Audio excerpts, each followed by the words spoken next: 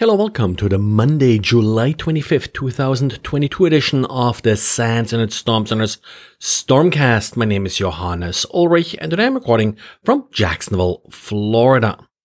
Reaching Talk, our handler from Singapore came across an interesting phishing SMS message impersonating the Inland Revenue Authority of Singapore, Singapore's tax authority.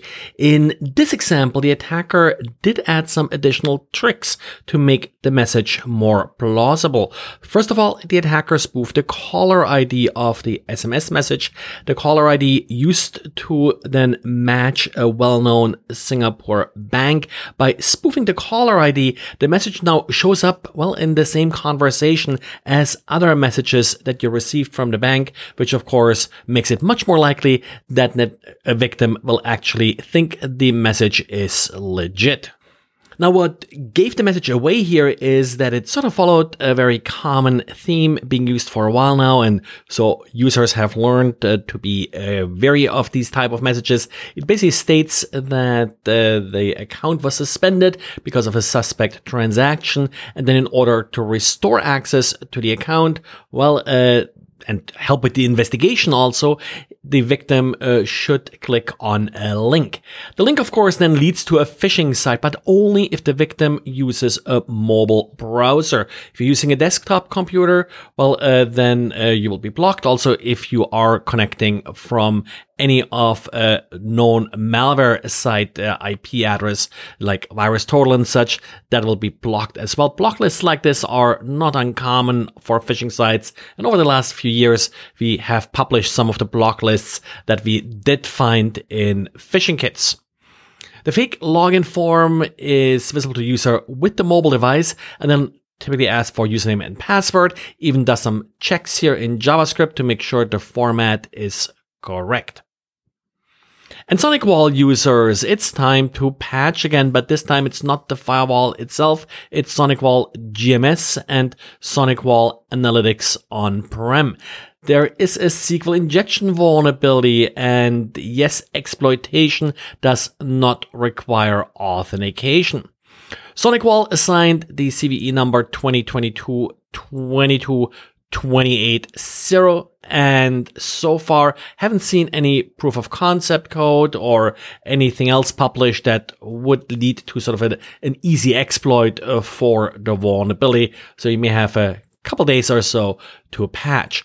Little note of interest here, SonicWall states as root cause of the SQL injection vulnerability the improper neutralization of special elements, which applies to SonicWall, probably not escaping quotes and such properly. While this is often quoted as a mitigation for SQL injection, I just want to point out parameterized queries is really the way to go if you do want to prevent SQL injection.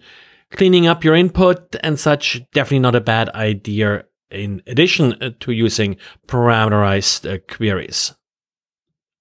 And back in March, a researcher discovered vulnerabilities in TLS implementations used in particular for IoT devices.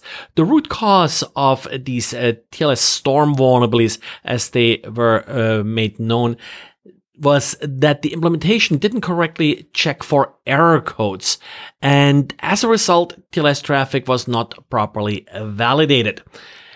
At the time, Schneider Electric's APC uninterruptible power supplies were mentioned as vulnerable.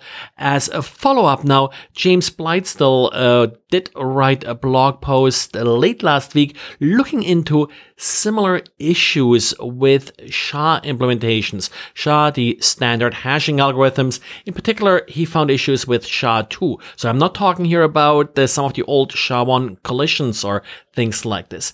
Probably not a surprise, but it looks like he found similar issues that could allow attackers to craft signatures based on SHA-2, for example, that would then be misidentified as correct, even if they aren't.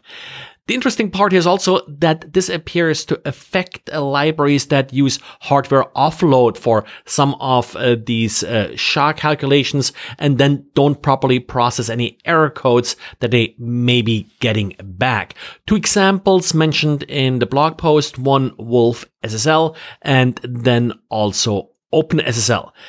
The conditions here are fairly specific, in particular requiring this offload, so I wouldn't really consider them as super critical, but as always, keep watching for cryptographic libraries updates.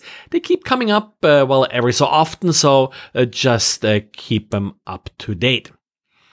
And last week I mentioned that Atlassian fixed a bug in its questions module that created a user account with a fixed password. Just a quick update here for your awareness. The password is now widely known and public. Actually, I think that happened on Friday or so. So definitely make sure that you patch. And if you still find an unpatched system, assume it's compromised. Well, that's it for today. So thanks again for listening and talk to you again tomorrow.